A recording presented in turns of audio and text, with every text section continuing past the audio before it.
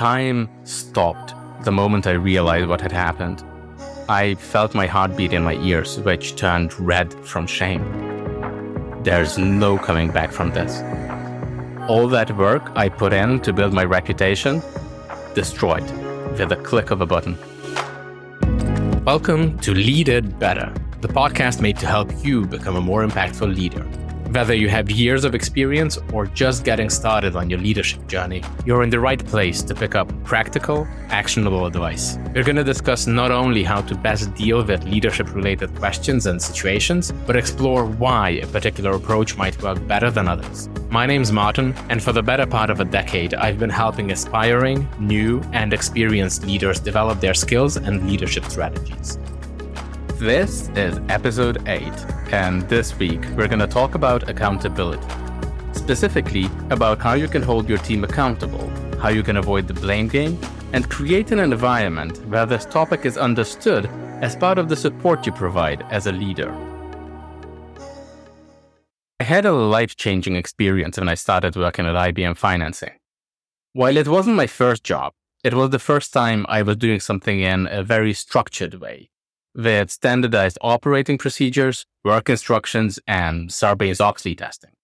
It was also my first time working in a silo, being impacted by the work of the department before us, and having a direct impact on downstream teams and even our customers. While you get used to working with hundreds of thousands and millions of euros on a daily basis, the first time you look at that many zeros and realize that your actions are what's required for the operation to run smoothly, I don't know. It feels humbling and borderline anxiety-inducing. Because it also means that if you make a mistake, the cost of that could be quite material. I was working hard to establish myself as a top performer. I liked the job, I liked the team, and I was young enough to feel the urge to prove myself. So I learned fast, raised my hand when there was an opportunity, and made a point out of being the first one in and the last one out. Literally. Whether that's really the best way to build a reputation is a question for another time. I enjoyed the praise and was confident that I was doing well. The life-changing bit of my story is the first time I messed up in a seemingly irreversible way. While I don't remember the details, it comes down to a large amount of money and that my actions had a negative impact on one of our clients. Time stopped the moment I realized what had happened. I felt my heartbeat in my ears, which turned red from shame. Adrenaline was pumping through my veins. As I stared at my laptop, paralyzed, I conceded that my corporate career had ended. There's no coming back from this. All that work I put in to build my reputation, destroyed with a click of a button. I accepted my fate and asked my manager whether we could speak in private. I didn't try to justify it or explain it away. I told her that I didn't pay enough attention and that my actions would have unfortunate effects. Here's the bit that confused me. While she acknowledged the fact that there's some cleaning up that needs to be done, she thanked me. Both for owning up to it and for sparing her the surprise of getting the news from either the CFO or the customer. Now, she said, we both had jobs to do. I had to try and undo what happened, while she had to call the CFO and probably the customer. Turns out, while I made a reputation for myself as a bright fellow who gets things done, by holding myself accountable, I established myself as someone who could be trusted. There's something special about the psychology of owning your mistakes. It's very counterintuitive how it can provide you with an opportunity to leave a lasting impression and show what kind of person you really are. Small but noteworthy caveat. You must avoid making the same mistake twice or often, as that builds a whole different type of reputation. But other than that, the point here is how you handle the aftermath. Do you sweep it under the rug, hoping no one will notice? Or do you stand up straight and be upfront about what went wrong and the part you played in it? What kind of people would you want to be surrounded with? Yeah, me too. The thing is, you'll have all kinds of people in your team. Some who'll keep themselves accountable, some who'll try to sweep things under the rug no matter what, but most will act based on their environment. Or, to make it more personal, based on the environment you create for them as their leader. Nurturing a culture of accountability creates a sense of ownership and commitment, which in turn leads to an increase in motivation and teamwork while also encouraging a growth mindset. Done right, your team members will take responsibility for their actions, decisions, and commitments and collectively own the outcomes, both positive and negative. If you're not intentional about holding your team accountable or act in a way that discourages your team members from taking ownership, that will negatively affect trust, morale, and performance, and give way to conflict and blame of the finger-pointing variety. So here are the top 3 things you can do to hold your team accountable and create a culture of accountability. 1, forget about whose fault it is. 2, stay consistent, even if you're tempted not to. And 3, provide clarity and transparency. When it comes to the how of holding people accountable, most people seem to tense up, preparing themselves for one of those infamous difficult discussions. There's this sense of impending conflict. After all, holding someone accountable usually means someone either didn't do something or they did it poorly. If you also feel this way, I'd argue that you think of accountability in terms of blame and fault. It might not be conscious, but you can only have a sense of conflict if you feel that there will be opposition and that you and the person or people you need to hold accountable won't agree about something. But you're not there to be anyone's keeper. Everyone on your team is an adult, and you should treat them as adults, not children, to be admonished, punished, or shamed into doing something. By the way, don't do this to children either. The frame of mind you need to adopt to change that feeling of impending conflict, that feeling of, this is going to be a difficult discussion, is one of empathy and support. Similar to the coaching approach we discussed last time. If you're having that discussion because you want to help, truly, genuinely help, there's little chance for friction. Now, empathy and support don't mean letting things slide, but they do mean focusing on the future rather than the past. While it is essential to get the full context, it shouldn't be at the expense of looking ahead, finding solutions, or addressing the root cause of an issue. When you start the discussion by asking what happened and following up with questions about how they feel about the situation and whether there's anything they'd do differently, you give your team members a chance to open up and be brave enough, vulnerable enough to take responsibility. If you treat your team like adults and focus on empathy and support instead of blame and punishment, you build a culture of trust, openness, and the willingness to learn and grow. Sometimes you'll have a situation where the person is unwilling to take responsibility despite your best coaching questions. They just don't see the issue or why it would be their fault. What's the big deal? To be on the safe side and to keep with the established approach of helpfulness, assume that they're missing a piece of information to come to the correct conclusion. So you need to help provide that missing piece. There's a relatively rare situation where you'll have someone who simply disagrees with the expectations or the goals they must work towards. I think it's still worth having an open conversation about the whys. It's a win-win.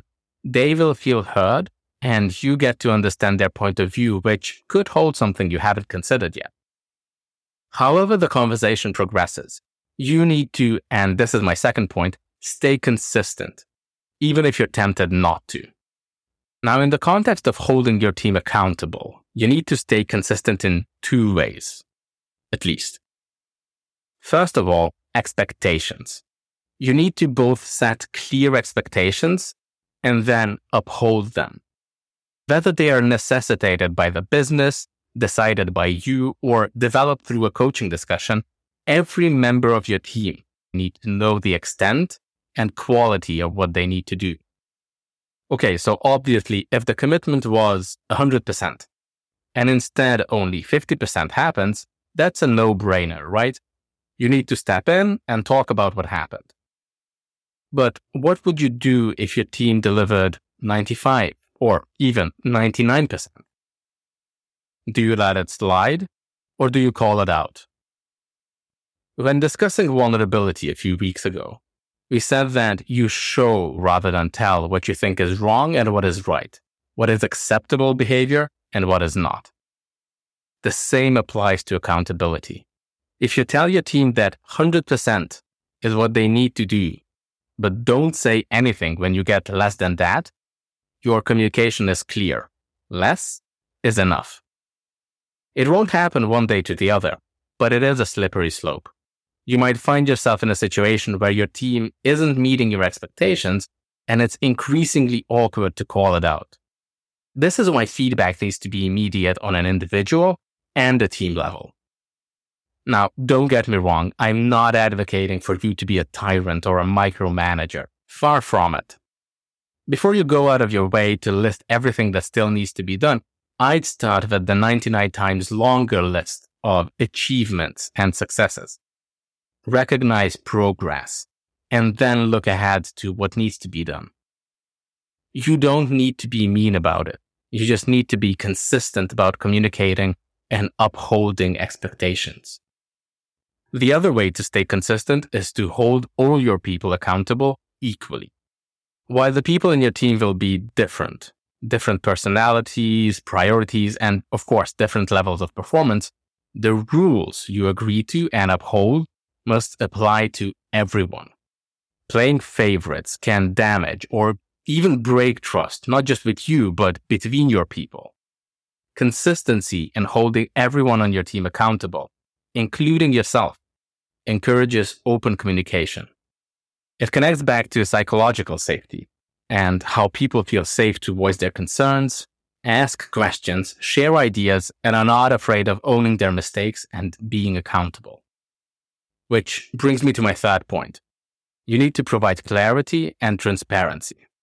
An unavoidably human mindset is that we all are the main characters of our own movies. This is why something can be a justifiable decision when it's ours, but an obvious mistake when someone else does. Part of this psychology explains how in a group setting, everyone will think that they're doing more than others. No surprise, you see how much you work, but relatively speaking, you have no idea how much others put in. This can impede accountability. Well, of course I made a mistake. I work more than anyone else. People can resent each other if they think others are doing less, but are not called out for their mistakes. Especially during periods of high stress, be it year-end closing, busy period, or just too much work for not enough people. What can counter this is clarity and transparency on an individual and group level.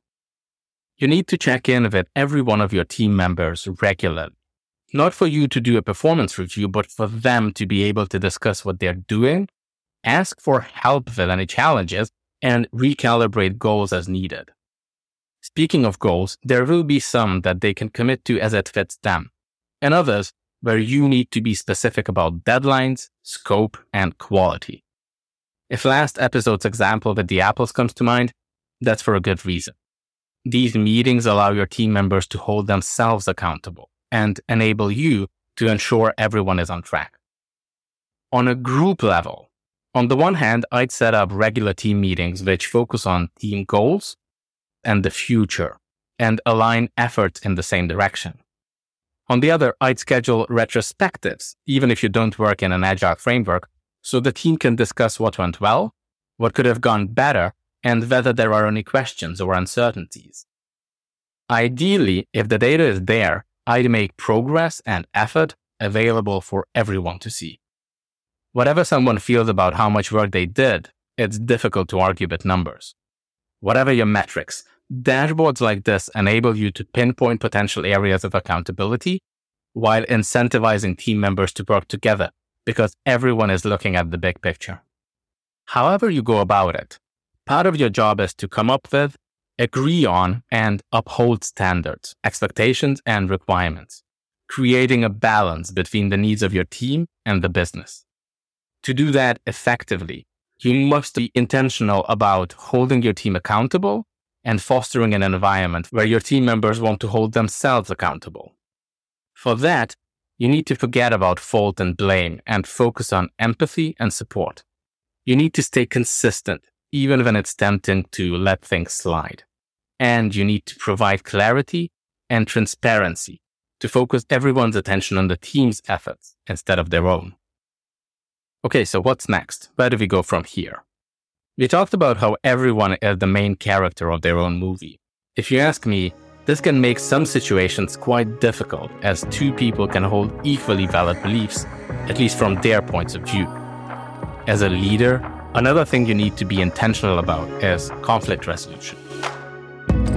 This is what I'd like to discuss with you next time. If you're interested, make sure you hit subscribe and share this episode if you think it would benefit someone you know. Thanks for listening. I'm truly grateful for your time and attention. Talk to you soon.